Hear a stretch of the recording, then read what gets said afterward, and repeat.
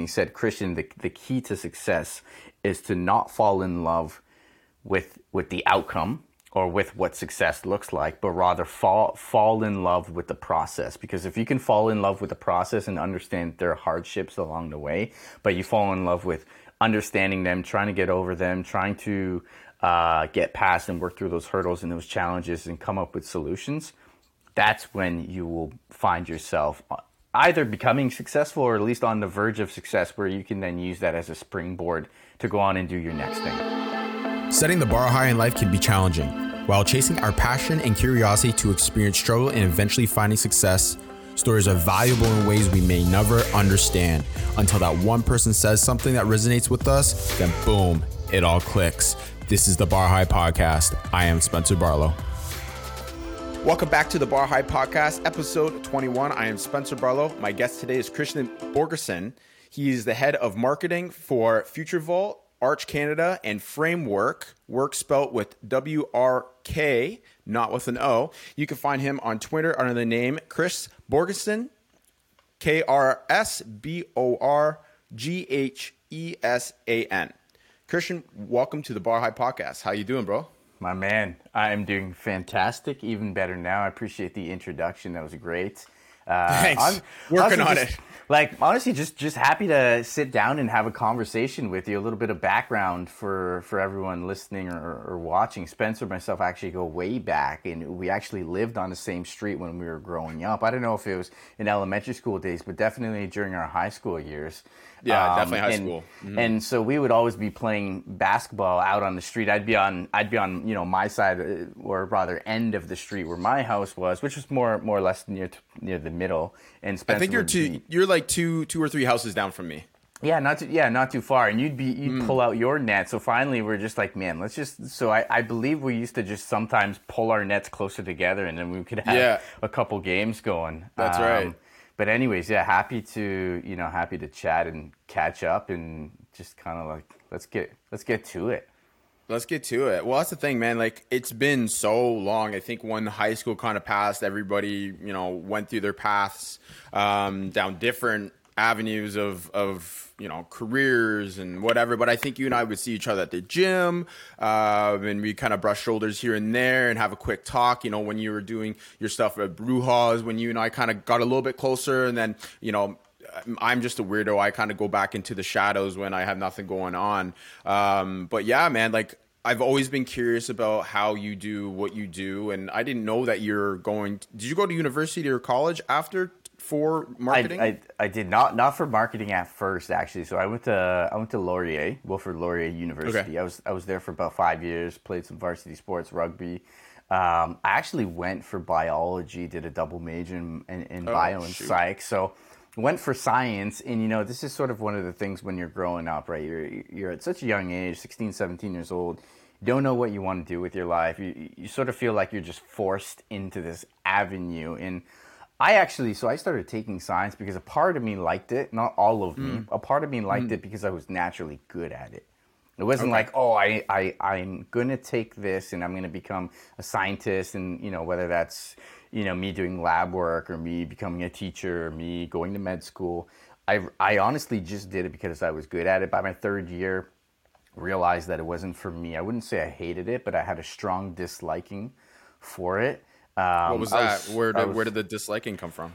I think just realizing that the work and the type of just the type of content and everything around it and what I was learning just wasn't really aligning with what I wanted to do. Now, keep in mind, I still had zero idea what it was I wanted to do. So, you're still, 21, 22, still trying to navigate and figure things out at that age. And even at that age, it's extremely difficult, especially with all of the different distractions. You see your friends doing this, your friends doing that, your family doing this, your family doing that. Right. And so, like you, I've always been just naturally curious and always wanting to try different things. But I did realize that, look, biology, science in general, not for me, so far committed. Let's get this degree. Let's get this expensive piece of paper, because I'm check so far mark in the box and check mark in the box. box. To the next thing. And then I graduated from there, and then I did a postgraduate program, which was just a year straight through. of business management and marketing, and that's sort of where the wheels started spinning and the idea started coming to my head about marketing being a potential career path for me. Why did you go down that path though?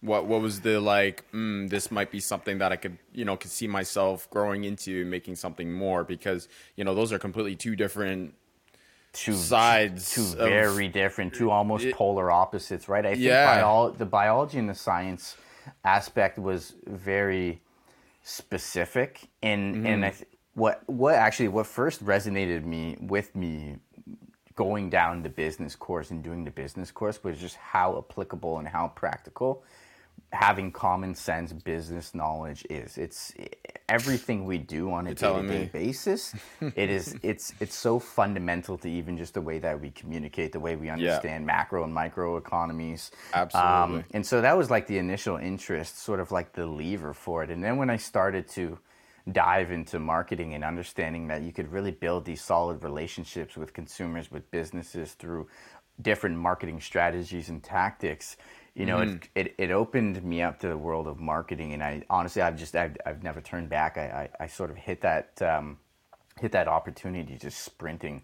straight down the laneway there.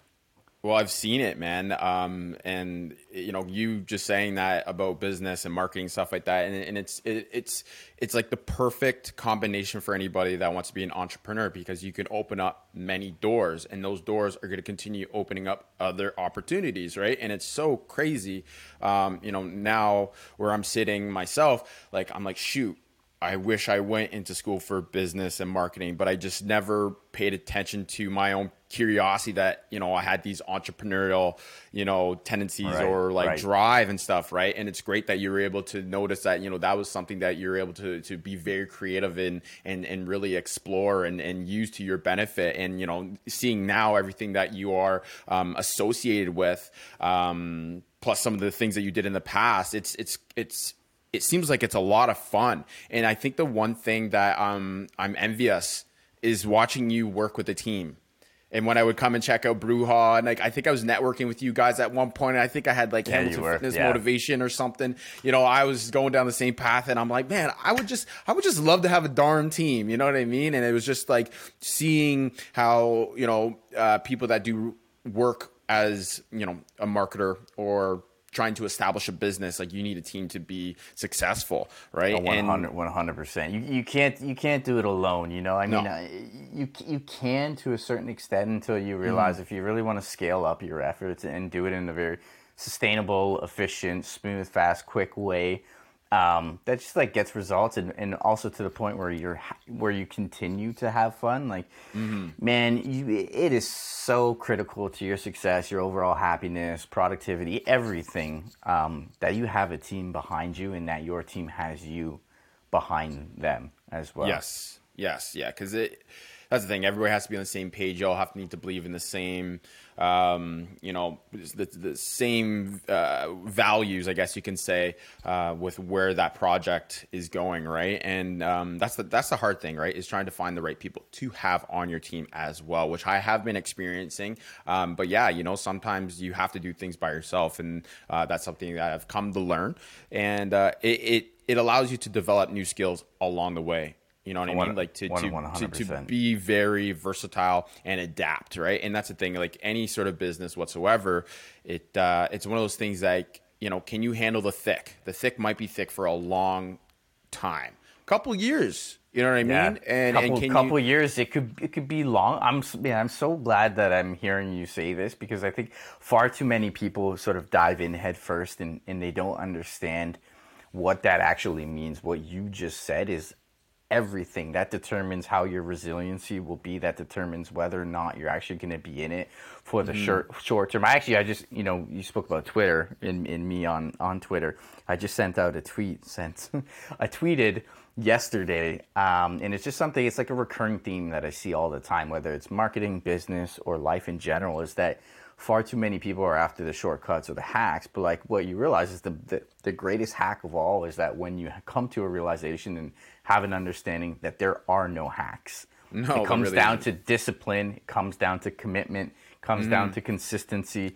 Comes down to you showing up day in, day out, whether or not you want to, right? Yep. That's what it comes down to.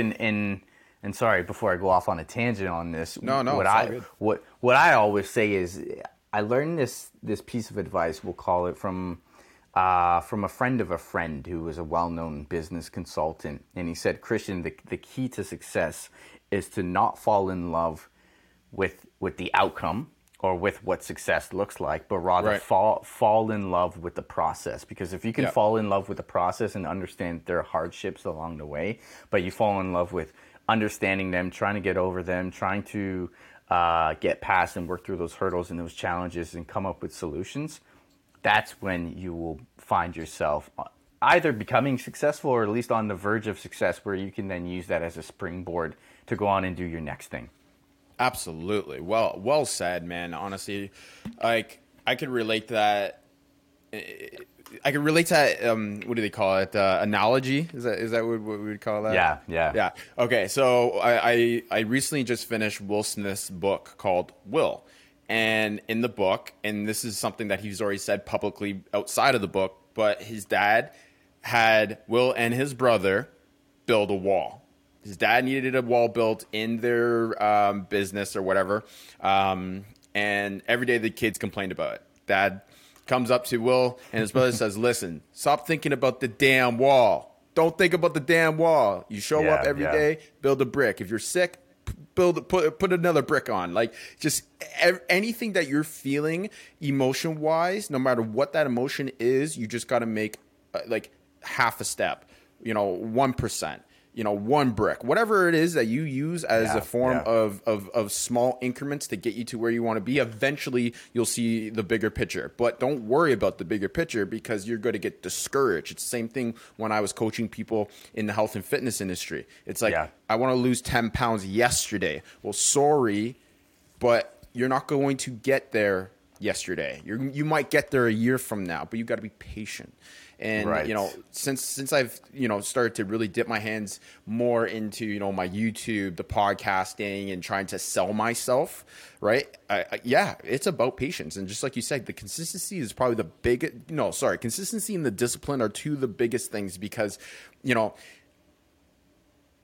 some days I don't want to do it. Some days I miss a day not posting a vlog. Some days I don't, have everything under control, but I'm still showing up. You know what I mean? And it's like, right. It's like, don't beat yourself up just because you're not hitting everything at 100% every day. Just even if it's 1%, you're still making small incremental gains that are going to allow you to be successful down the line. Right. And like I said, 100%. I love that, man. Just the way, that analogy is, I've never heard it through like that lens or that context, at least not in the Will Smith case, because I haven't read, the book. I'm sure maybe I've heard the story before, but I love that. Just, you're laying the foundation one brick at a time, right? And it's all about those instrumental, or those incremental rather, actually, improvements, right? So it's progress over perfection. And then you realize it's all about progress. Perfection may not exist, right? At least not in what we envision. Maybe it does, right? But it takes you years and years and years to get there. So I absolutely love that. I think it's such a good mindset to adopt, and I'm constantly reminded of this. I think when I became a parent, man, that just like becomes so apparent and so true. It's like there are no days off. Like, I have to show up no matter what. If I'm feeling sick, that doesn't mean anything. That doesn't matter. Right. My son still needs my attention. I still have to be there, and I have to give it 100% of what I can devote to it today, right? And so it's kind of what you were saying, you might not be able to give it 100% of what you define as 100%, but you got to show up and you got to give it something. And that's what matters. Discipline and consistency, from what I've seen in all the different companies I've either been a part of personally or helped from an advisor or consultant perspective, is that consistency and discipline and focus are probably the three most prevalent factors that will ultimately lead to moving the needle. Right, 100%. Okay, so with that being said, okay, like I think now our guests will have a good understanding of like where our mindsets are and how we want to take this conversation. So I would love to go back to Brewha. Was this your first like development of like business wise? Are you kind of holding down the fort? Like this was your baby, right? When what 2000 and that was 14 or 15? Yeah, we started it actually 2015, but yeah, you're right there. And then how long was it? We were at it for probably at least 4 years, I think, until about 2019. I had stepped away from the business around 2018, but it was still going and it was still kind of doing its thing for a while. Well, for our listeners, could you explain to them what it was all about? Yeah. So Brewha was an online event ticketing platform. Essentially, what we wanted to do was, rather than try to mimic or become a mainstream ticketing platform, we said, hey, there's so many cool things going on in the local community that we want to highlight those. We want to work with event organizers that feel like they're sort of displaced and they don't really have a platform that supports them. So our whole goal and our whole mantra, if you will, was to provide a platform where local event organizers, think smaller music type of events, industry get-togethers, beer festivals, craft beer festivals. We actually did really well in that segment of the market. Could have this platform where they could sell tickets, but not only that, we would help them on the event promotion side of things as well too. So we had a few things that we were working on and developing. We got a little ahead of ourselves, unfortunately. We didn't have the scale to make those things happen the way we wanted to make them happen and to make the impact. But on a micro level, I mean, if you were to ask anyone in Hamilton from 2015 to 2018, maybe even 2019, if they knew of Brewha for events, absolutely. Like we did a very good job of helping to inform people what events were going on and also to support event organizers in actually selling and transacting those tickets. So now, was that with Brewha, was it mainly focusing just in the local area? Were you guys trying to really expand it out further? See, and I think that's, I'll speak as candidly as possible here because, I don't have anything to hide, of course. We started off local on purpose, saying, hey, let's start this as a grassroots sort of organization. And that was a large part of the mission, was to always maintain the community aspect of it and really to ingrain ourselves in the community. We wanted to make sure no matter where we were selling tickets that we had some sort of stake and involvement, or at least felt like we were part of that community. So Hamilton was a natural first start for us at a market. And this was something internally where we talked about whether or not we should start advancing and trying to open that up to different markets, or if we should still continue to build Hamilton first, because we did a lot of good stuff, but there was still a lot more left in Hamilton for us to do. Okay. And, based on the pressures that we had through advisors and investors, they wanted us to make the move into other markets. And at that time, we were so young and fresh in our entrepreneurial journeys and managing companies and money that we were easily influenced by what other investors wanted to see, right? We were trying to get more investment dollars so that we could expand the company, hire new people, improve and scale up our operations, but it's sort of a chicken and egg problem. So what I would say is we are a little too heavily influenced on that side of things, that unfortunately we took our foot off the pedal a little bit in the Hamilton market, unfortunately, as we started to go after other markets, whether that be in Ontario or Eastern and Western Canada, for an example. Okay. And the challenge with that, Spencer, is just that we had so many event organizers still actively and organically coming onto the platform that we had a lot of demand that we had to deal with. But as we were going into these other markets, we didn't have the manpower and the resources to properly give those events the attention that they deserved. And so it was a huge lesson learned, because you never want to overpromise and underdeliver. And not to say that we did that, just that we didn't we weren't as quick to act on certain things as we should have.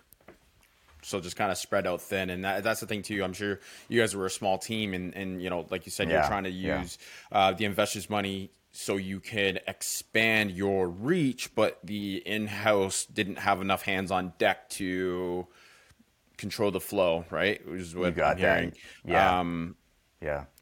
Yeah. Like that was a great point, is like, yeah, everybody knew about Bruja. You guys did a great job advertising and stuff like that. And, it's how does that make you feel when you invest so much time and effort into something, and then I don't want to say the word failure or didn't succeed, but it was just something that it didn't prosper to your expectations today, right? And so how do you handle something like that where you don't feel discouraged or kind of knocked down that you can't make another project succeed?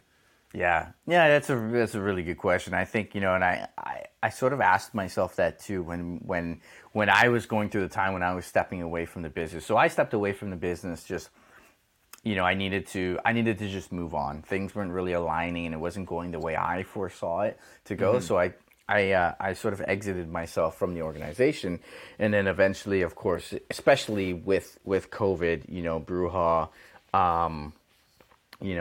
I guess lost a lot of opportunities to continue running its operations. And, but back to your question, sorry, without kind of walking around it. No, it's okay. It's tough. I think for individuals that go through this for the first time, it is super discouraging. You sort of go through the stages of grief, I would say. Not to say like you're not mourning the loss of actually somebody close to you, but you've like you said, you invest all of this time.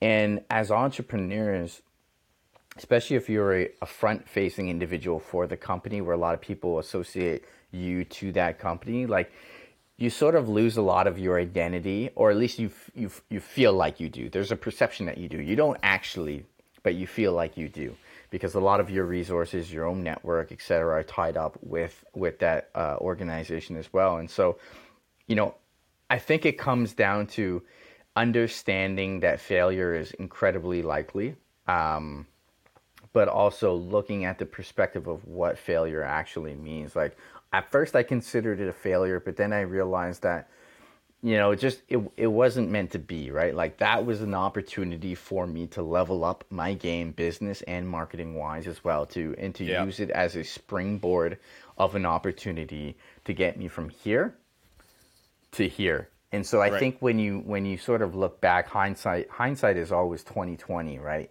No matter what, you go through the motions, but you sort of come to the realization of, look, like, not everything was a complete failure. I have grown significantly. I've been able to impact a lot of people.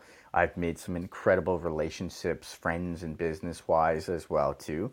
And I've learned a lot, right? Like, I picked up a lot of skills that I was then able to use for my next stage at my career. And again, that takes a little bit of time as you're going through the motions too. But I think it's just understanding the reality of sort of what you're faced with. It's easier as you go through it again and again and again, but you can sort of see how things start to come together as well too. So, absolutely. Yeah, I mean, I don't know if that really answered the question all too well. Dude, but that was a perfect answer. I think that's extremely powerful, that you've been able to take a step back, look at the experience from start to end, and pick out the most powerful things or the learning opportunities from it, right? And that's the thing. It's not a failure. It's a way for you to grow. So like you said, you could use that as a springboard to get you to your next level, right? And I think we all need to do that. What I've come to learn just in this year, that you need to invest either your time or money to take risks, because if you aren't willing to invest them, you may not reap the reward. Yes, you may lose time 100%. and or money, but you have learned something from it. And so the next time you go and invest, you're going to be a lot smarter about how you are going to approach that investment, right? Yeah. And, that's the thing. It's like more people need to just jump in. And just because you're not perfect, just because you don't, like I said, it goes back to looking at, the bigger picture. It's like, you don't know the bigger picture. Nobody knows the bigger picture. It's like predicting time. That's bullshit. You can't, right? Yeah, And so yeah. when you do jump yourself into the experience, right, it could really go, through the roof for you, or it doesn't, right? And that's the thing. It's like, building relationships, being able to learn new skills along the way, like those things are extremely impactful. But it's interesting how you had mentioned entitlement. I never really thought about that. And that's really fascinating that, yes, it's true. I guess when you do commit yourself to a project that, yeah, it does become a part of your image. Who are you? You know what I mean? Like, oh, that's, Kristian, he runs Brew Hall or whatever, right? And it's just like, Yeah. and now it's like, okay, you don't have that anymore. And it's like, oh, it's just Kristian, right? And it's like, okay, like when you hear that, it's like, yo, I used to have this. And you know what? That's the thing. It's I think a lot of people are also maybe afraid to have an attachment to a project, or they are afraid of losing the title to a project, right? And I could relate to that fully. With myself, me, I've had my Facebook has been full of different adventures I share all the time, through military to working on a cruise ship to, I can't even remember half the things I've done, but I've done a lot of stuff. And yeah, I mean, when I got out of the military, for example, I was like, damn, I don't, it's not Senior Corporal Barlow anymore. It's just Spencer Barlow, right? And now it's like, do I walk around still with this edge on my shoulder because I'm in the military? Like, no, I guess I can't really, like, no, that's bullshit. It was just an experience in your life. You could still be that person. You could take the things that you learned from the experience and still make it a part of you, right? So what was your next project after that?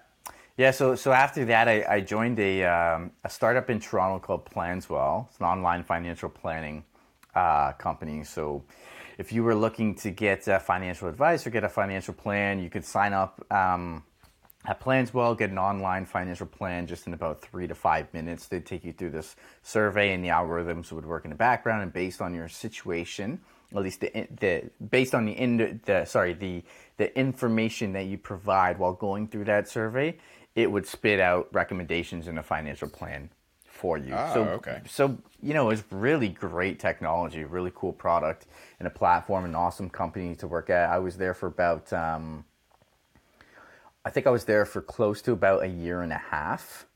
And then that company ended up actually going bankrupt.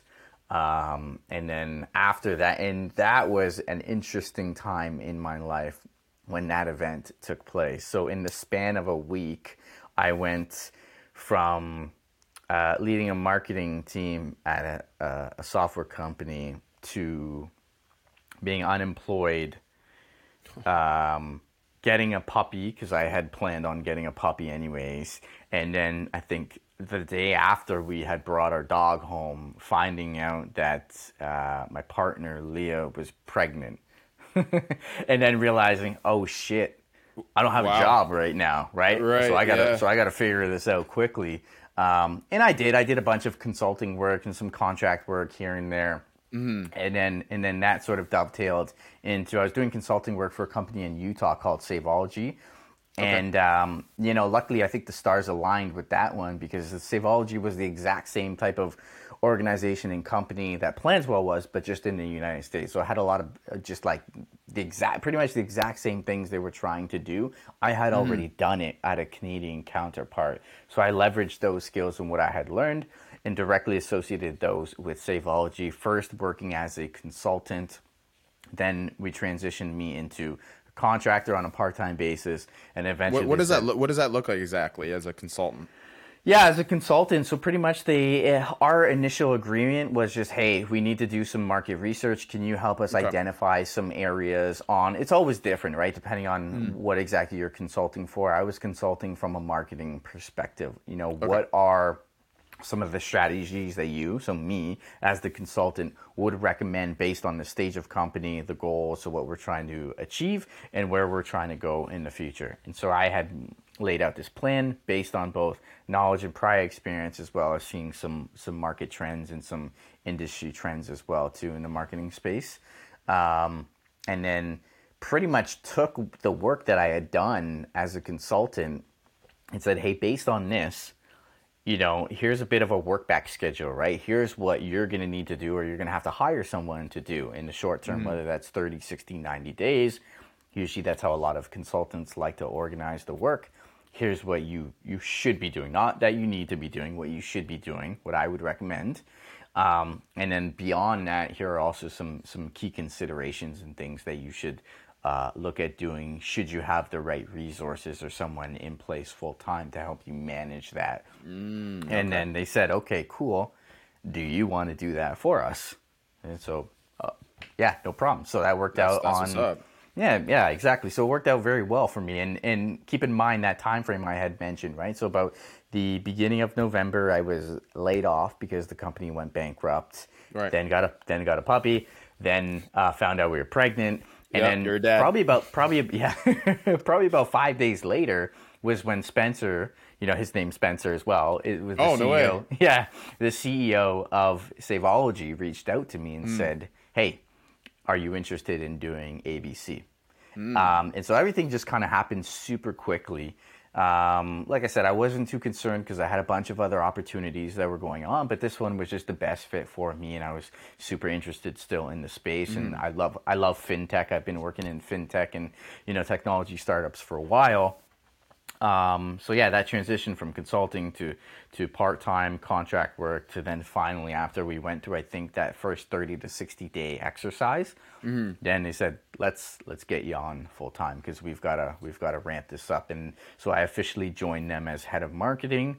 The team was in Utah. I went down to Utah for about 7 days, got acquainted with everyone. It was great. We made plans for the future. And so there was actually this debate. I was very close to moving to Utah. Wow. And the company was ready to pay for everything on the legal side and to make that happen, to get my visa, my work visa. It just so happened that it just didn't work out for us and for our situation. But it was a great experience. Again, another springboard of an opportunity where I was able to really just go deep in marketing and just perfect my craft, right? Yeah, now absolutely. It was all about, hey, I've done this before. Let's ramp this up, and let's not only prove myself, but let's prove others about how well I can execute on these things. That was my main objective, and I did that. And then the pandemic hit, and I was working from home already, of course, being working for a company in the U.S. Right. And yeah, man, I think during that tenure there, again, I was also there for about a year and a half, similar to Planswell. I fell in love with the process, and I made it a habit to just work through the process of getting results.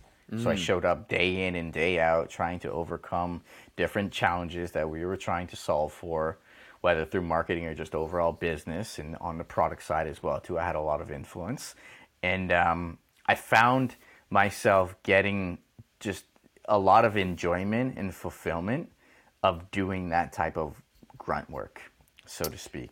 Yeah, because that's very interesting. I know for myself, if I have no interest in something, you're not going to see me put forth any effort, and I don't know why. It's just, I think that's just how I am as a person. And I think it, hearing about, first of all, I guess, how you've been able to position yourself. So you said that Spencer reached out to you, right? Where were you positioned in a spot that he could find you? Was it like a LinkedIn thing? Was it it was LinkedIn. It was LinkedIn. Okay, well that's I think that's a key thing for a lot of people listening to this, right? Is put your skills out there, find a platform that you can advertise or sell yourself, right? Something like LinkedIn. Because you just never know what opportunities might, come to your doorstep, right? And so that's fantastic that you're able to be like, hey, you know what? I could copy and paste what I've learned from, company A to now go to B and use those skills, and then also create a position for yourself that, you could have potentially took on, which you didn't, because obviously you took on something else, right?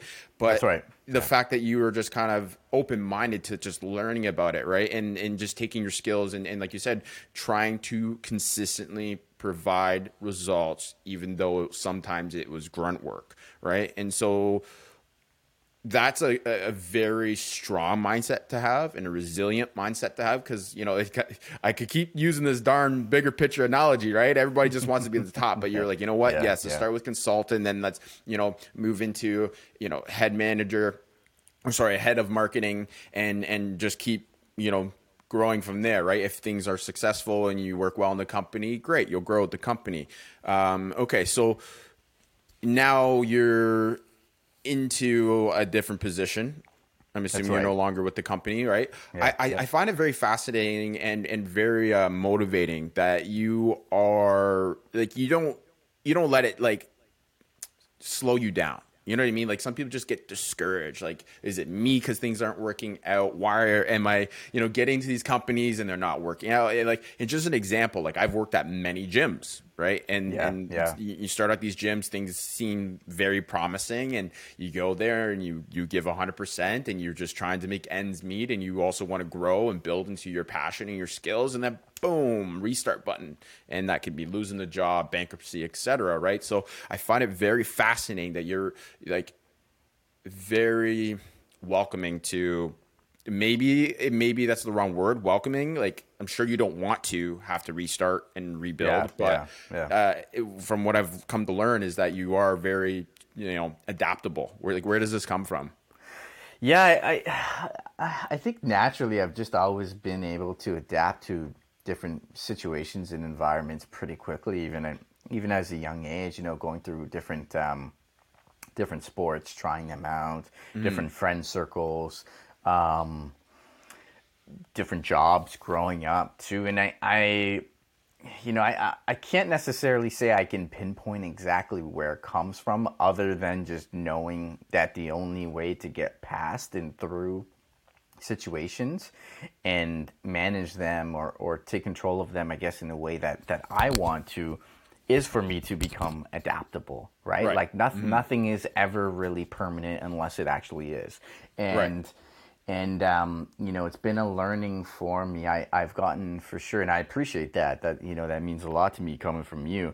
And I've gotten just a lot better about being adaptable and knowing how to adapt much quicker. So, now when I transition to different opportunities, and I don't want to say it like that as if I'm like just transitioning over and over and over again, but I've become better at understanding how to actually transition in a way that makes that transition process enjoyable for me, for the new organization, for the new colleagues, as an example, and how to make sure that from day one, I am in the door providing value.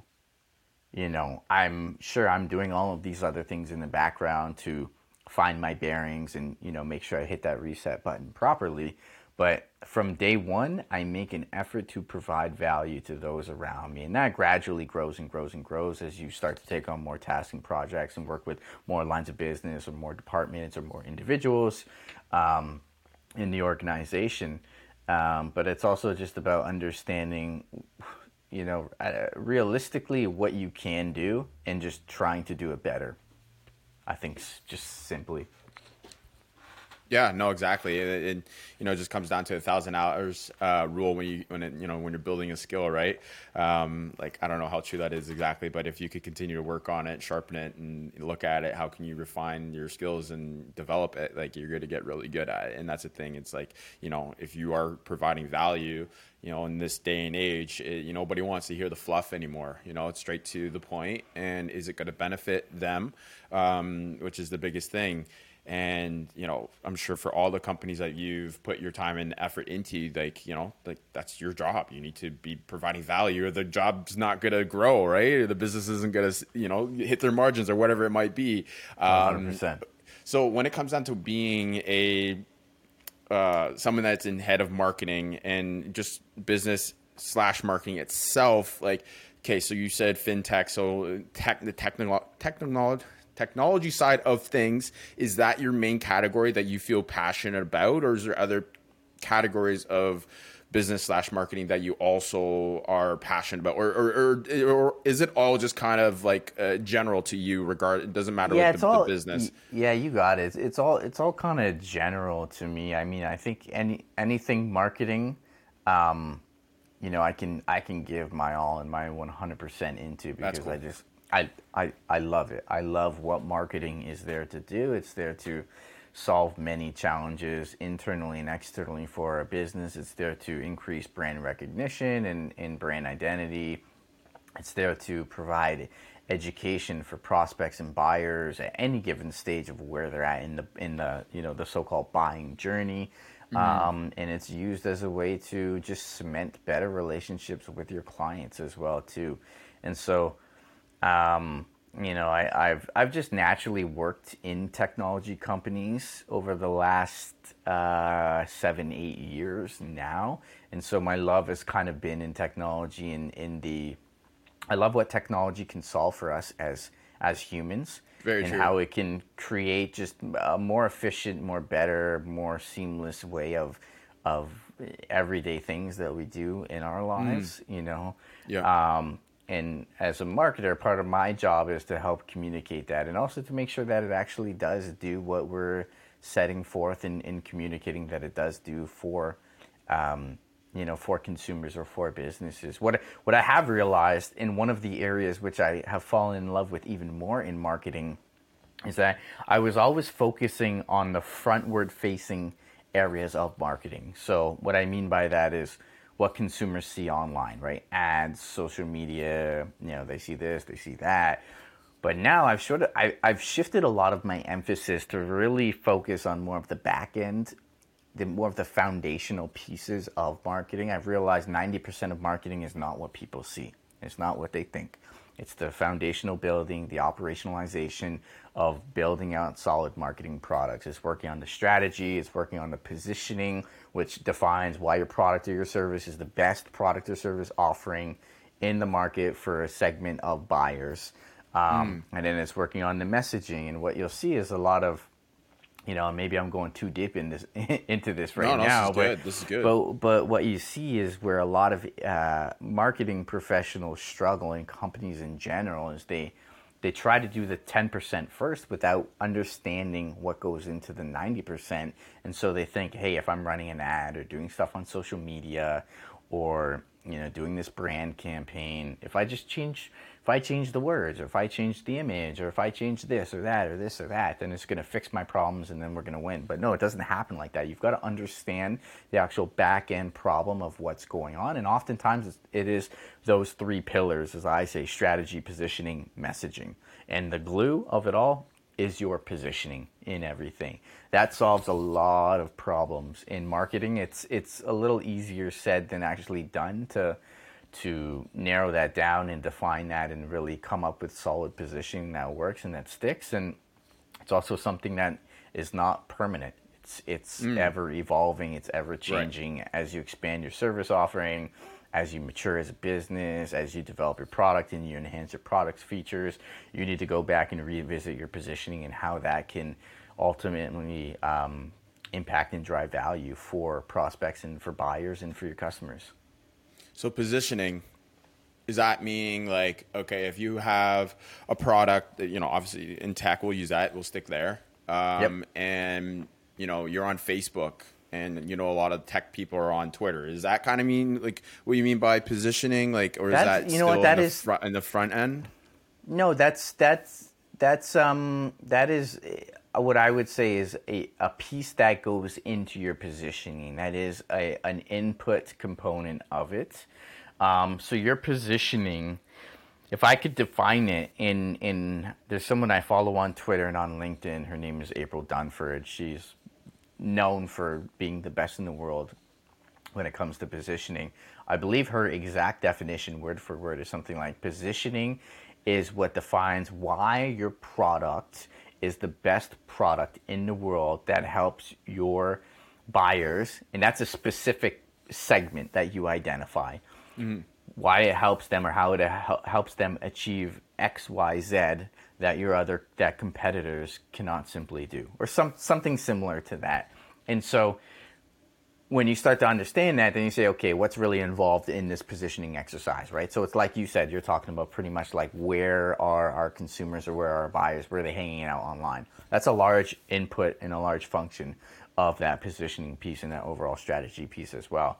It's saying, hey, we're targeting or rather going from, hey, we're targeting financial services to, you know what, in the financial services industry, we're targeting financial advisor firms and wealth management firms that have a specific AUM, so assets under management, that there are specific size, that they have specific roles of employees in their organization. And then we have a well-defined buying group that we can target. And you stick to it. That's who you target no matter what. You don't deviate from that at all, because then you start to confuse your own operations as well. Right. And that's the thing too, is knowing the why, right? And like you said, being in the right position and then sharing the why, it's going to speak louder than an image, I'm assuming, right? Like when people of, are able to be more invested into it emotionally because the why also relates to them. Yeah. Then I think, yes, your position is going to definitely be way more successful. And I find that, when somebody is starting up a business or trying to get themselves established, or even if you're like a new influencer, for example, and nobody knows you, nobody knows your why or your values, and you're marketing in the wrong place. Like I could be on MySpace doing podcasts and nobody's gonna be on there because it's outdated, you know what I mean? And it's like, okay, how can I get my why out there, and people understanding the values of the company? And that's very informative, because I don't know the back end to anything when it comes down to marketing. I think everything that I'm doing personally is at the very front end, right? And there's people out there that develop courses that are just they start to sell it without even having it developed yet. And it's only because they have the why out there, right? Yeah. And it's relatable to what people are looking for. And then they do all the background work. But that's a risky. I would never do that personally. that is risky. I've seen that far too many times go south. Yeah, exactly. But I mean, it all depends on what you're trying to get out of it. If it's a quick, I wouldn't say quick buck, undervalued information or knowledge that you're trying to get out there, it's rushed, right? So I think if you're going for the money first, it's it's a risky tactic. So so you're no longer at this job, COVID hits. Where are you at now? Yeah, so I joined. So right now I'm at Future Vault. I'm the head of marketing at Future Vault. I've been with the company. So you have these 3 companies happening right now. You're managing the Future Vault. Yeah, so Future Vault is my full-time job. So that's my day-to-day, what I do. I mean, even weekends and evenings as well. So that's my main, I would say, and that's where all of my attention is. Cool. Yeah, and I joined. Man, it honestly would have been right around. No, actually, COVID's gone on for a lot longer. Never mind. I take that back. Wow, I forget how long this has been going on for now. I joined March 2021, so I've been at the company now for close to 10 months, maybe about 10 months. So I was on my way out of Saveology. I actually started doing some consulting for Future Vault, and one of the individuals, one of the co-founders at Future Vault, we got talking. He said, hey, I really need someone to kind of come in and take over marketing. And I entertained it for a bit, but not overly serious right away, because I was still at Saveology and still happy there. And then we had a few conversations, and then and then I just realized, look, I mean, with Saveology, I loved everything I was doing. The team there was amazing to work with, super talented group of individuals, one of the most talented group of individuals I've ever worked with in my life. But it came to an opportunity where it was either I moved to Utah and become the chief marketing officer, or I stay here and I still continue what I'm doing, but I'm just a contractor, and then someone will come in and take over marketing, and then they'll become the head of marketing. Right. So I say, it doesn't really jive with me well. I understand where you're coming from, doesn't jive with me. And, based on conversations with Leah, moving to Utah, just in our situation with having, Zach at such a young age, and with what was going on in the world, didn't make sense for us. Right. And so Mike at Future Vault said, hey, I've got this opportunity for you. Entertained it, look at it in a little more detail. We worked through those details. And 10 months later, I'm here, right? So obviously it worked out. And I mean, this has been an opportunity for me where I've been able to work with some of the most fascinating minds and individuals I've ever met in my life. I mean, our executive chairman, he's one of the co-founders too, Scott Patterson, is one of the most well-known finance, media, and technology individuals in Canada. Wow. Super brilliant guy, a visionary. And then, you've got, I can just go on and on and on for days about how incredible this team is. So I'll spare the details there, but it was an opportunity that I didn't really want to pass up because I looked at who was at the table and I wanted to be at that table, and I knew I could be at that table, right? So I came in there. Like I said, it's all about delivering value from day one, and I made sure that I delivered value from day one, right? I reshuffled and reorganized a few things that were happening in background in marketing, provided some clarity around what the next steps are, what we have to do in the short term, medium term, long term. We're still working through a lot of the medium and long term items right now, of course, but we made significant progress over the last 10 months that I've been in the company. Teams are working closely together. There's a lot more alignment between teams. Customer success, product, sales, marketing are working in lockstep. Not to say that I have been the only driving force of that, but I made sure that was one of our objectives as a marketing team. Right. And this is also another area, another reason why I love marketing is because I find marketing always finds itself at the intersection of all of the other departments in an organization. You're so connected to what's happening in all of the areas and internally and externally on a business. And so it's really about operations and helping businesses overcome productivity challenges as well too at the core. Came in, rebuilt the website, got the content program running and rolling, built some great collateral for customer success and sales, and just continue to support all of the initiatives that take place in the background. And I realize I'm rambling on, so I actually forget even what I was talking about in the first place. No, it's all good. It's all good. The thing that's stand out to me there is that you're passionate about it, man. That's a beautiful thing. And the fact that you're able to surround yourself around the people that you see are going to allow you to I don't want to say leverage off of, but be a role model, basically. That's the healthiest thing is you could see the people that you're working with and just do everything you can to be a sponge and learn from them and just take the value that they provide. You hit the nail on the head there. That's exactly how I define it as well too, for myself and also for others, is look, if you have the opportunity to tap into a brain trust of what we have, or in any given situation that you're in, right, make yourself a sponge, because otherwise you are missing a huge opportunity to absorb so much knowledge from individuals that have proven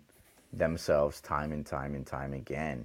And that's not to say that it's just a take relationship. You're there to give as well too, right? Absolutely. They are looking for your input and your perspective on things too. But take advantage of that. Make yourself a sponge, learn from it, assess whether or not it's something you actually want to, keep in the background or up here in your own brain. But nonetheless, just do what you can to continue improving. Absolutely. And that's the thing, is having the right people around you that are going to, be that energy to show you that you could continue to improve, because I'm sure they have wisdom, life experience, fails and successes in their life that they could also share with you along the way to open your mind to see that, if you want to be at this table, you can be here, but this is the thing. These are the things that you need to conquer first before you could get here. Right. And, it's been great that the gentleman, his name is Mark. Scott. I work with Scott and Mike. So Scott and Mike are both co-founders of Future Vault. Yeah. So I knew Mike. I've known Mike for several years. Actually, he's the one that brought me over to Future Vault. Awesome. And Scott is the other co-founder, and he's the executive chairman. He's the individual that he has a very well known brand behind his name. That's beautiful, and that's the thing, man. You're working with people that are at the top, right? And you know, with all this time and investment into working for Future Vault and stuff like that, like, you know, it just goes back down to you sharpening your skills and getting better, and maybe one day you want to open up your own tech business or who knows what, right? And that's the thing. It's like these people obviously see value in you regardless of you know, your past job experiences, because, you know, you're out there, you're trying to be the best version as you can, or be the best, you know, head of marketer that you possibly can be. And I'm sure it may be a competitive job. I don't know. Can you share anything about that? Is being in your position also something you need to really defend? Like, obviously, you know, when you're in that kind of title, right? Like, if you're undervaluing or not bringing enough value to the table, like, obviously you're gonna be like, get out. But like, don't you feel like there might be other people being like, hey, I want that position as well? Is that a thing in your industry? It is definitely in the industry as a whole, and I mean, even at companies, to be honest, larger companies. We're a small company. We're about 35 people, close to 40. So it's not an issue in our internal environment whatsoever. And you know, but in the industry, for sure, there are people that have their eyes set out for other people's roles as well too, sure. right? Saying, hey, I want that. I think I can do a better job at that role as well too. So it's not to say that they're waiting for someone to slip or to fail at it, you know. But there are people out there willing to do essentially everything they can do, both good and bad things that I would, you know, caution people to do, to get their name out there further, and you know, get themselves at the table that they want to be at. You know, luckily I'm in a really fortunate spot right now, and to be honest, I'm super competitive with myself. And so one of my goals is that I want to be the best damn marketer there is in Canada. For sure. You know, and I say Canada for now, but eventually that will evolve. But that's what I have my eyes set on right now.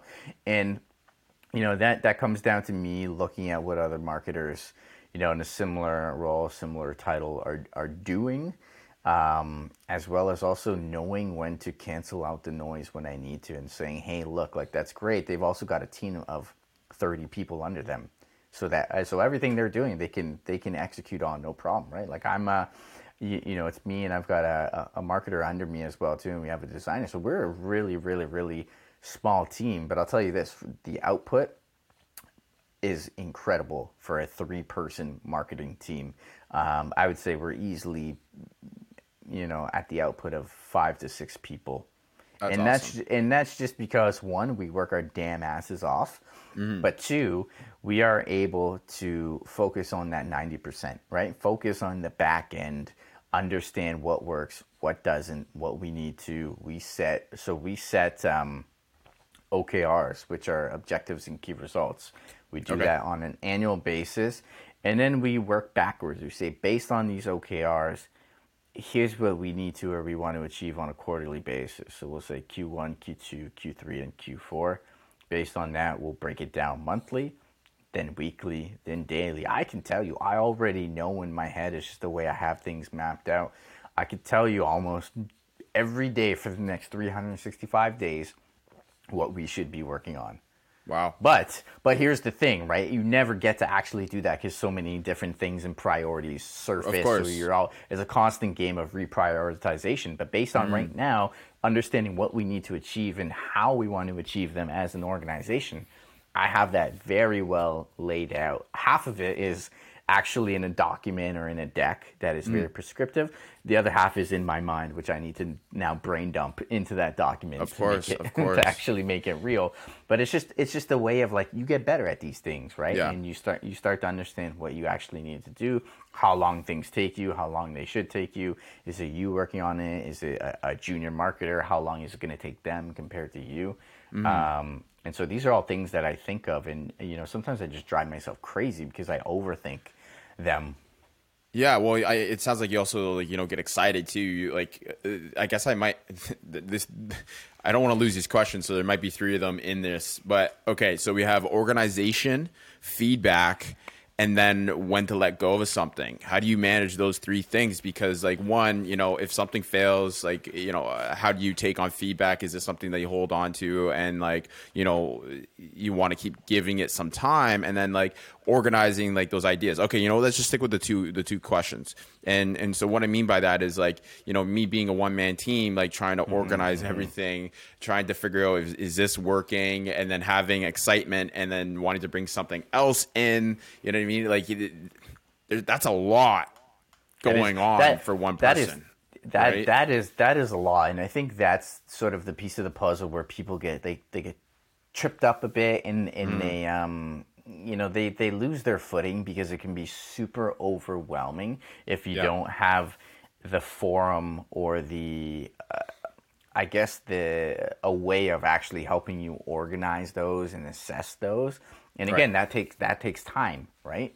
What I do is I usually work off of two monitors, which is why I'm doing this weird dance thing with my hands right now. No worries. I got two too as well. Don't you worry. Okay, good. So on my second screen here to my left, I always have open a document, and it's sort of like an ideas document. So anytime something comes to me that I think is a great idea that I would love to see us execute on or research or explore, understand a little bit better, it's a dump into that document. Anytime I see something on LinkedIn or Twitter that I see from someone in my position or someone higher than me at their company, that I say, wow, that's remarkable what they're doing, I either screenshot it or put it in that document. Same thing with feedback coming through from the team, right? Someone on the team has an idea. They've got some things that they've learned from articles or online or wherever the source of that inspiration is. Same thing, I'll dump it into that document too.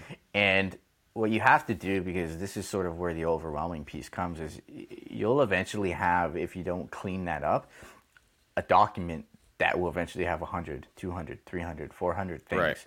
And so I make it an effort I used to do it daily. At the end of the day, I used to go through it, remove some stuff that actually I said, hey, this isn't actually relevant based on our goals. So again, it all comes back to your goals, right? Right. That's why we set these OKRs, objectives and key results. What are the objectives on an annual, quarterly, monthly basis we need to achieve? Do these things help us move the needle, get closer to that on a monthly, quarterly, annual objective, right? So you work back, then you work forward. If they support it, then I keep it, and then I actually move it to a different document that's sort of like, called like a pending state, right? Okay. These are like the move forward type of items. If it doesn't align with what we need to achieve from a priority standpoint, then honestly, I just get rid of it. So I used to do that on a daily basis, but now it's way too much to keep up. So what I would encourage anyone who does something similar is do these like weekly grooming sessions where you go through that document on a weekly basis. That way you're constantly tidying it up, right? And so it's always at a state where you need it to be as far as like volume and what's in there. And it also just helps you prioritize, then reprioritize on a weekly basis. And so we meet weekly as a marketing team, and I create a weekly marketing report, essentially. It's not so much like a formal report of what you would think. It's more so, hey, what did we do last week that went really well? What did we have to get done? What didn't we achieve that we wanted to? Now where are we at for this week, and what do we have to get done this week based on what's outstanding, those monthly, quarterly, annual goals, and then these new things that have come into play as well too.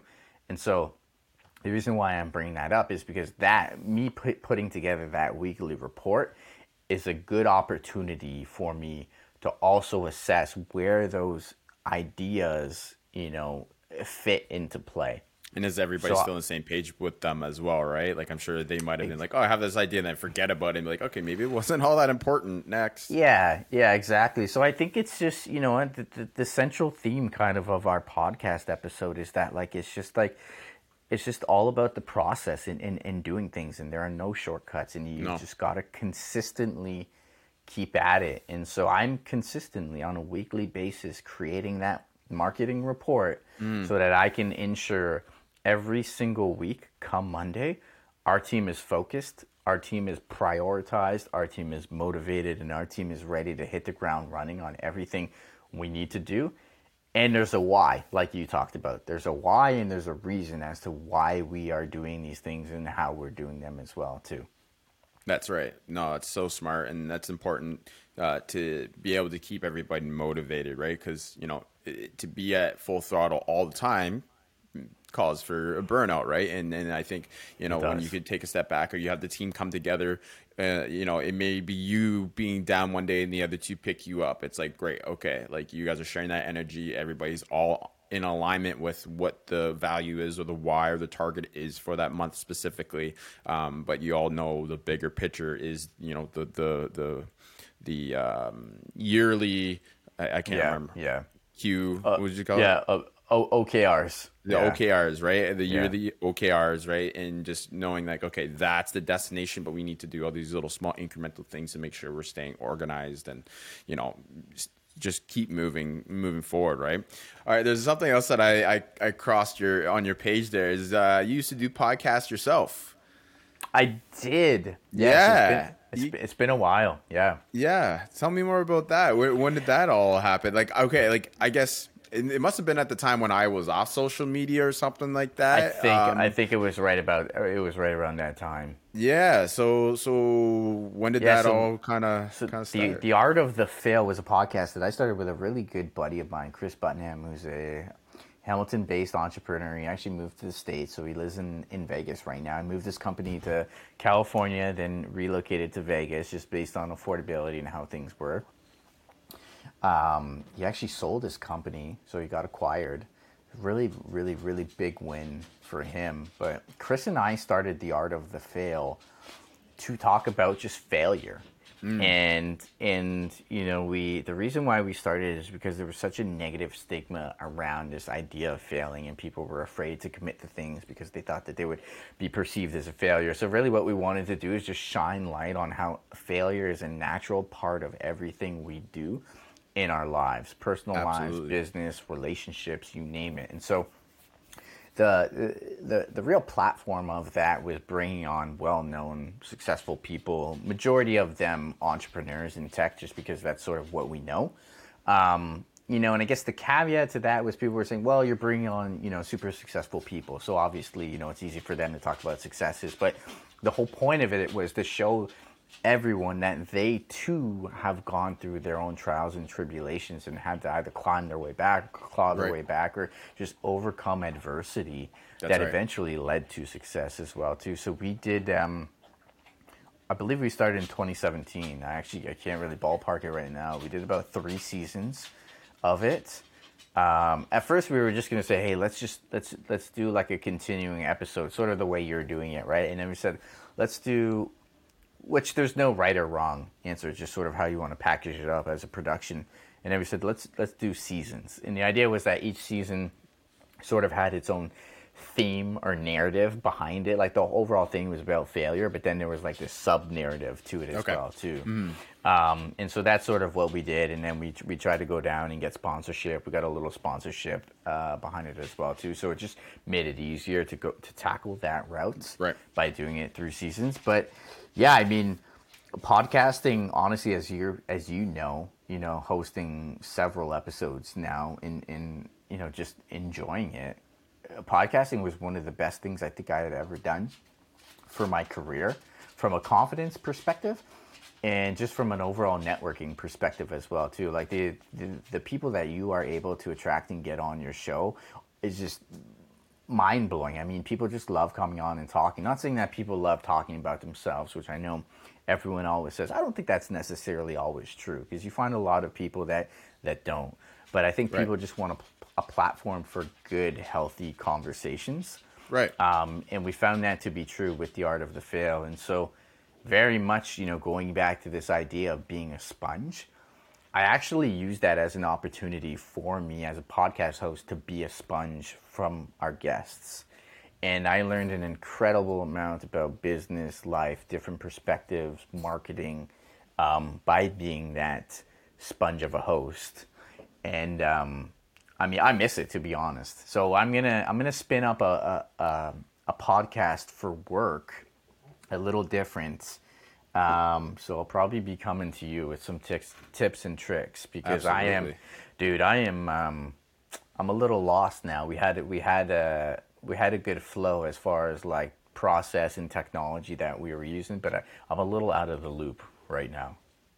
Man, that sounds really, really fulfilling to hear that, that was a big part of your own personal development. And yeah, that's what I've come to learn now as well. And yeah, it is true what you said. People like to hear themselves talk, but it's the people that you bring on that like to hear themselves talk. When I like to talk, I want to make sure that I'm giving you value, because there's some people that could just ramble about nonsense and like the weather and like things that are very superficial. But I feel like when you have the opportunity where you get to share your love, your passion, the things that, drive you, or your failures and success in life, like, you know what, why not ramble on about it? Because you're passionate about it, right? And if, being a podcast host, like, you've experienced yourself, is like, it's a sponge for both of us, because now we generally get to understand why is it that you're passionate about something, why is it that you failed and are able to get back up on your feet, and it's the art of the fail. The title of it is beautiful. I love it, and it's definitely very aligned with my own personal values as well, with what I'm doing with the Bar High podcast, right? Play off my last name, by the way.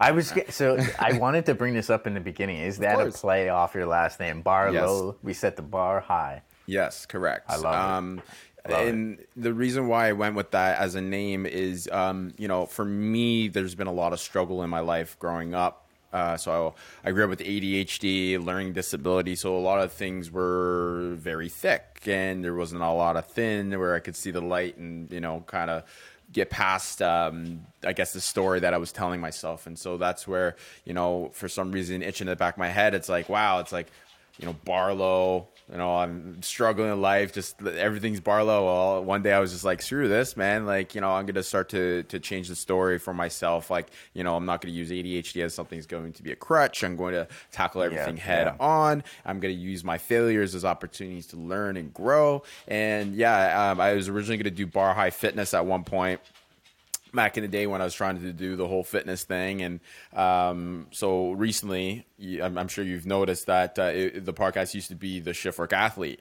That's podcast. Right. Right. Yep. And just doing the handful of podcasts, I was like, I'd love to talk to people about different things. Like, being a shift worker is fun and all and whatnot. And, I love being an athlete, but I would just really like to open the door up nice and wide and talk about everything. And for me personally, I don't want to be a shift worker for the rest of my life. And I guess it goes back down to what you had mentioned about titlement, right? Is like, I don't want that to be my title. Sure, it's a cool nickname for now. I'll use it on my YouTube and stuff like that. And, it's just not something that I want to be committed to for the long run. I don't, because like, if that's, if that's how I'm projecting myself, and like, what happens if I want to leave my job one day and I go do something else, and like, now I have this title.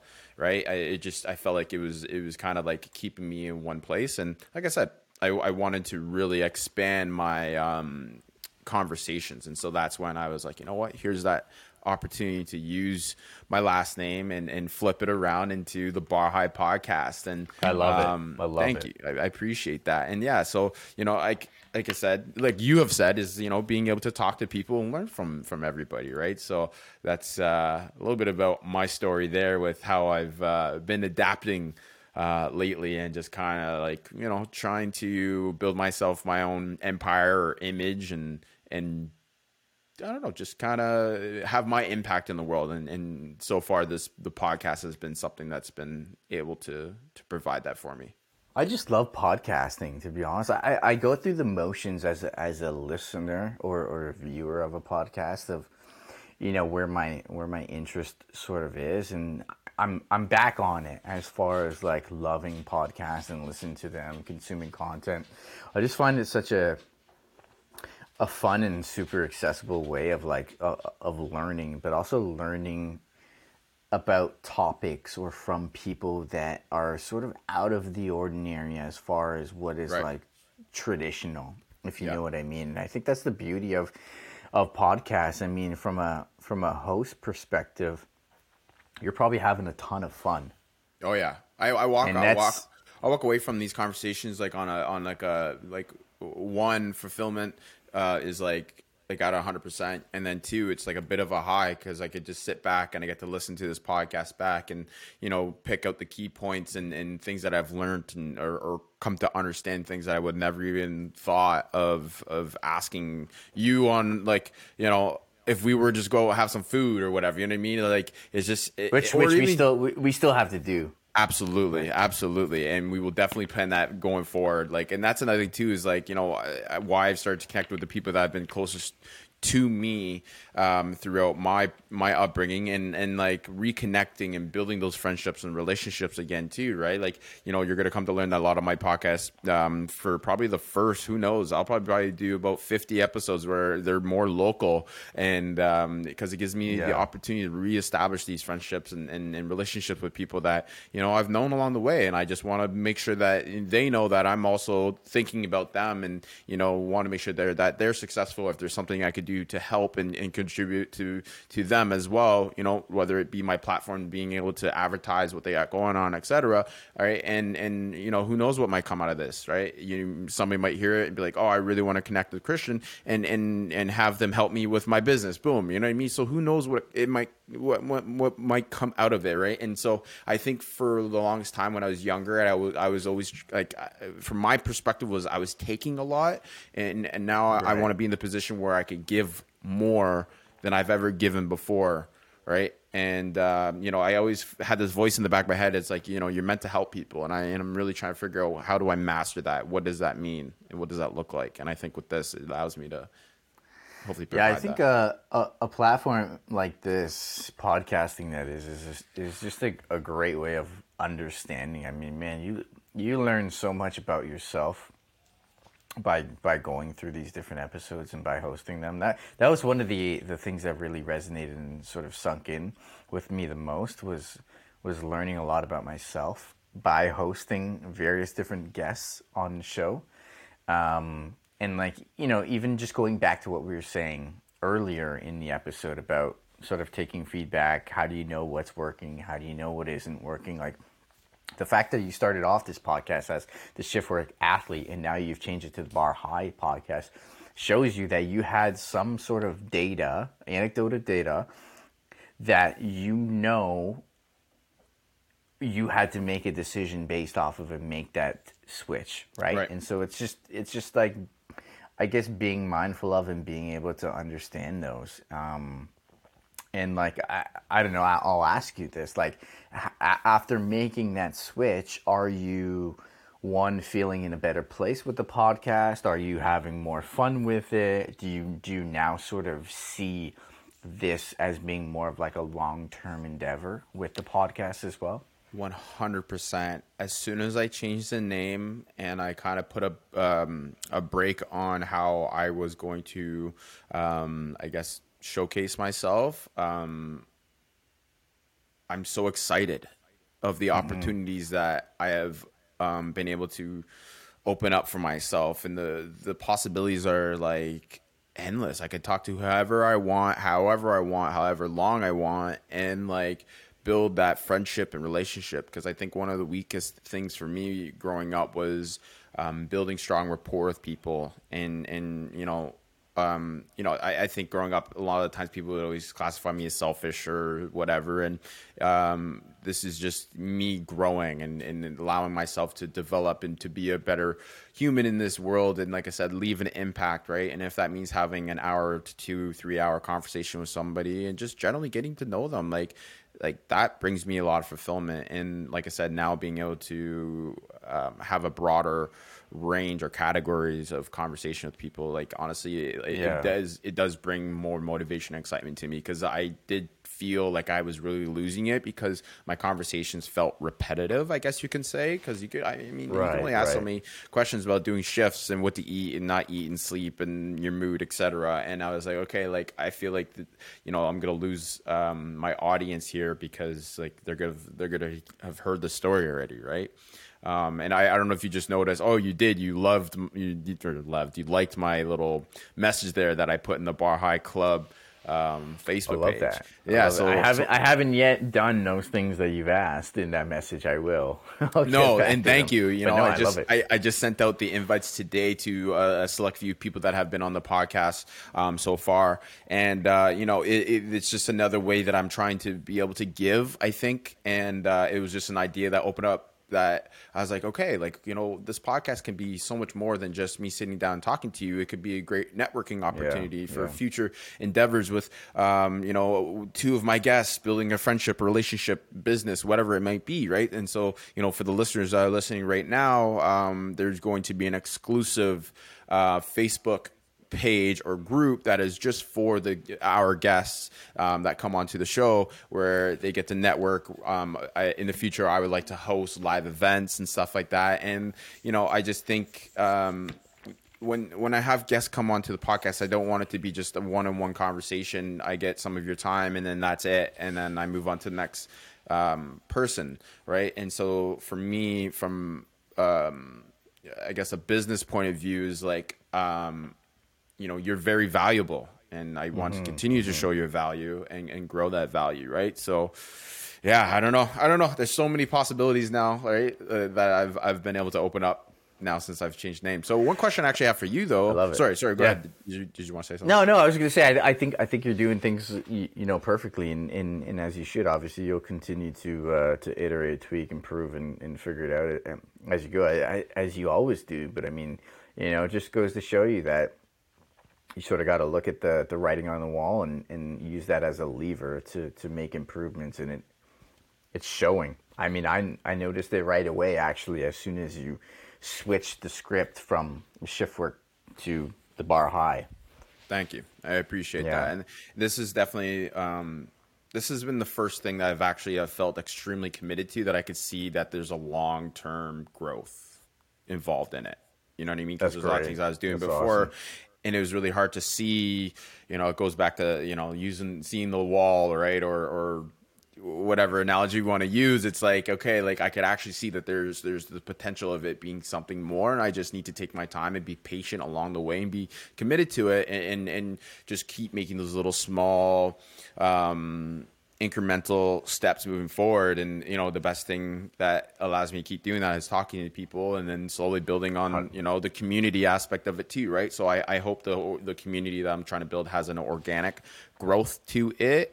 And a few of the guests that I've spoken to you, I've thrown it in their ear and like, oh, that's a great idea. Some of them have venues as well that they said that they would be more than happy to have people come down to. And so it's like, okay, great. Like, I want to be that super connector, and yeah, this is gonna definitely be able to do that. So when you were a podcast host with your friend there, I apologize, I forgot his name.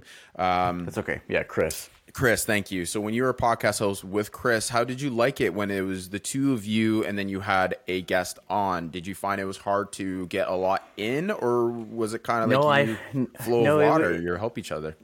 Yeah, it flowed quite nicely, actually, because we have a lot of similarities and then a lot of differences as well too, that we were just able to play off of so well. And so it was like I was this guy, right? I was like the guy that did the intros and the closing and like made the stupid funny remarks every now and then. Awesome. And then he was the more serious interviewer.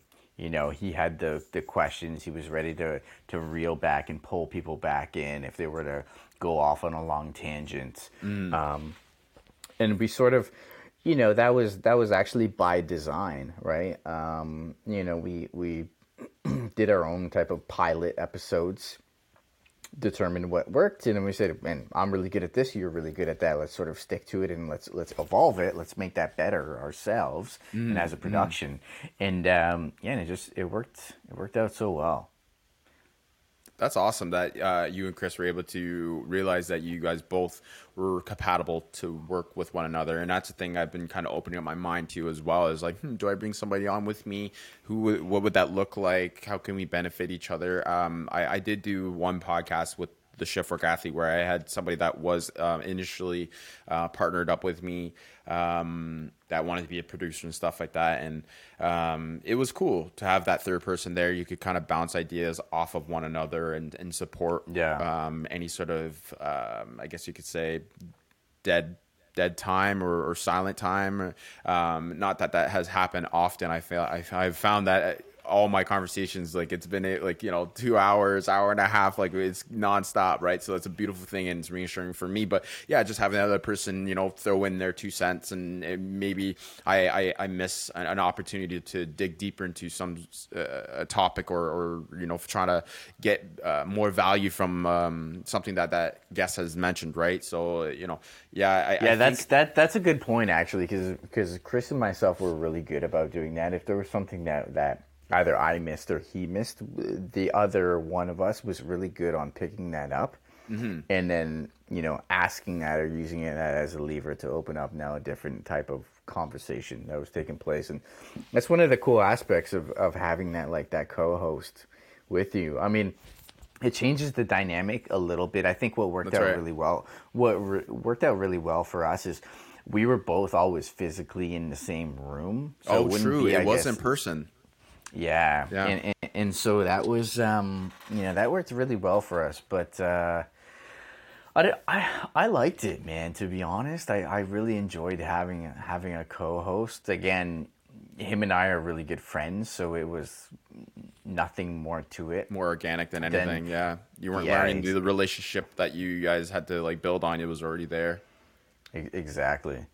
So we already knew what it would look like us going into a podcast and hosting it together, and whether or not we'd actually be compatible, and would we still enjoy each other's company by the end of the episode, or would we want to punch each other? Yeah. And it's we just kept wanting to do more and more and more. So it worked out really well for us. Our guests liked it too. That's sort of what you got to gauge as well too, right? If you're considering this, how will your guest dynamic be with now a second host? Right. I think people will naturally adapt anyways, but some people prefer the one-on-one interview conversation type of style. I mean, I'm like, the more the merrier. Let's have a big conversation if we want to, but all food for thought there. Yeah, 100%.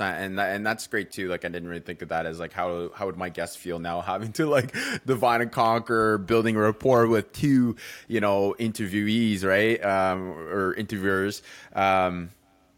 One or the other, you know what I mean? It's overwhelming, right? And I'm sure, they are already feeling nervous coming onto the show, right? If they've never done a podcast. Majority of the people I have spoken to so far, they have never done a podcast, and they kill it. But yeah, if there's another person there, it's okay, what kind of questions are going to be? But yeah, I also do agree with you that having that other person there, it might really make the experience better, right? So you never know. But 21 episodes in so far, I'm it'd be cool to have somebody else there, but I don't really need it. I just think if somebody did show interest that they want to support the show or whatever, awesome. I'm 100%. Totally down to run with trying things out, right? Because at the end of the day, it's okay, if somebody else sees value in the show, then why not give them an opportunity? It just goes back to me wanting to give and support and see people grow into whatever it is that they want to grow. You know what I mean? So, I don't know. I love it. Couldn't agree more there. I'd say honestly, the best, not to tell you how to run your own show, but I'm open-minded, man. Man, maybe you just mix in for one random episode, hey, in person, whoever is gonna be our co-host. We're gonna see how it goes, right? If it fucking tanks, if it sucks, then you don't move forward with it. Maybe you don't even air that episode, right? Right, but it's all a learning experience. 100%, and that's the thing. Like I said, I'm totally down to even have different co-hosts come in and just we kind of spit fire and see what happens. If it doesn't work, then it doesn't. But that's the thing, right? You got to be innovative. And you got to be open-minded on how do you grow something like this, right? Because there are a million podcasts out there, and I find that a lot of the podcasts out there do have a co-host, and some of them don't. They do, right? And like I said, I'm trying to see. I'm trying to create something that's different from those other podcasts. Like I said, I don't want to just have this conversation with you and then I forget about you and I move on to the next person. I want to figure out how can I really make this something that, you know, you're excited to continue to talk about or use as a platform to be able to network and grow for yourself continuously, or you know, who knows what. Like, that's the thing. It's like, how can I make 100%. This something way more than what it is already? No, I love that. Kristian, honestly, like, this was a phenomenal talk, bro. Like, great. I want to say congratulations to you becoming a father as well, to you and Leah. What's your young man's name? Zach. Zach. Beautiful. Yeah. Beautiful. Leah calls him Zachary. I call him Zach. I think it's like the dichotomy between the mom and the dad, right? I find moms usually stick to the full names and dads, in part due to laziness, try to keep with the shorter name. Yeah. Well, you know what? I think as Zach gets older, you know, Zachary is the baby name, and as you get older, you seem to short form it. For me, I just took the R off the end, and I prefer Spence. You know what I mean? So it's one of those things, right? So I think as he gets older, Zach will probably prefer himself being called Zach. So I'm sure you're gonna win in the long run there. Dad always knows best, right? You heard it here first, ladies. I heard it here first. Yeah, she's gonna kill me for that one. But no, that's beautiful, man. Like you said, like becoming a dad, it changes everything. There's no days off, and you know, it's the most beautiful thing, bringing life into the world and being able to watch them grow and stuff like that. So, like I said, once again, congratulations to you guys. Appreciate it. Thank you, my man. Yeah, absolutely. And it's unfortunate, you know. I saw you there at the breakfast shop at Big Top, and I was like, maybe my passport's gonna work, maybe it's not gonna work. It's totally like a, you know, chance on chance, and see if I was I didn't even see you there. Leah's like, oh, that's Spencer, and I was like, what do you mean? And then you're already out the door though, because I think they said no, you can't come in. I couldn't come in. I was like 2 days away from it being like, you know, acceptable, but whatever, it is what it is. But yeah, I saw you guys there, and I was like, oh, I can't even talk to them. Like, she's like, no, sorry, you gotta go. I was like, all right, I know. Yeah, so I would have got the opportunity there to meet Zach. Hey, but we caught. Yeah, that's right. But hey, we caught up. There's going to be plenty more opportunities for you to meet the little guy. Yeah, I look forward to it. Like I said, we should plan a dinner, all of us go and hang out and stuff like that. And I would definitely want to work on keeping in touch and hearing about what you have, you know, down the pipeline and stuff like that. And I think what you're doing is a beautiful thing. Likewise. And you've brought a lot of value to this podcast, this conversation, and, you know, things that I didn't even know about. And thank you once again for, you know, finding time. Thanks for having me. I mean, honestly, nothing I wouldn't want to do more than this on a Sunday, to be honest. I love being on podcasts, especially podcasts hosted by good buddies, as an opportunity for us to catch up and talk all things life and business. Absolutely. And Zach is asleep, so it's the perfect opportunity for me to get online and catch up. Yeah, no doubt. Is your day done? Are you just chilling it, dad status, or do you have? Yeah, I'm doing. No, I got daddy duties today, so I'll be with the little guy for the night while Leo's at work, and get him to bed. And then my typical Sundays are usually, you know, as soon as he goes to bed, then back online, back to work. Back to work. It never ends, eh? Yeah, no, it's a beautiful thing. It's a beautiful thing. Well, do you have any other questions for me before we wrap this up? Man, just how are you? That is it. I don't even think I asked you that properly. That's okay. Thank you for asking. Honestly, man, life is beautiful. Like I said, I've come back into this space with more meaning, and I have been just tackling everything that provides me fulfillment. You know, I have a beautiful girlfriend now that I've been with for almost 2 years. She's bit of a fitness freak like myself, so we do triathlons throughout the summer. So she's deep into the fitness stuff just as much as I am. So we're constantly challenging each other. She just became a paramedic, so she is also very quite driven. Yeah, absolutely. Like this girl, like there's no days off in her world as well, and I'm super grateful to be a part of her circle and be a part of her drive.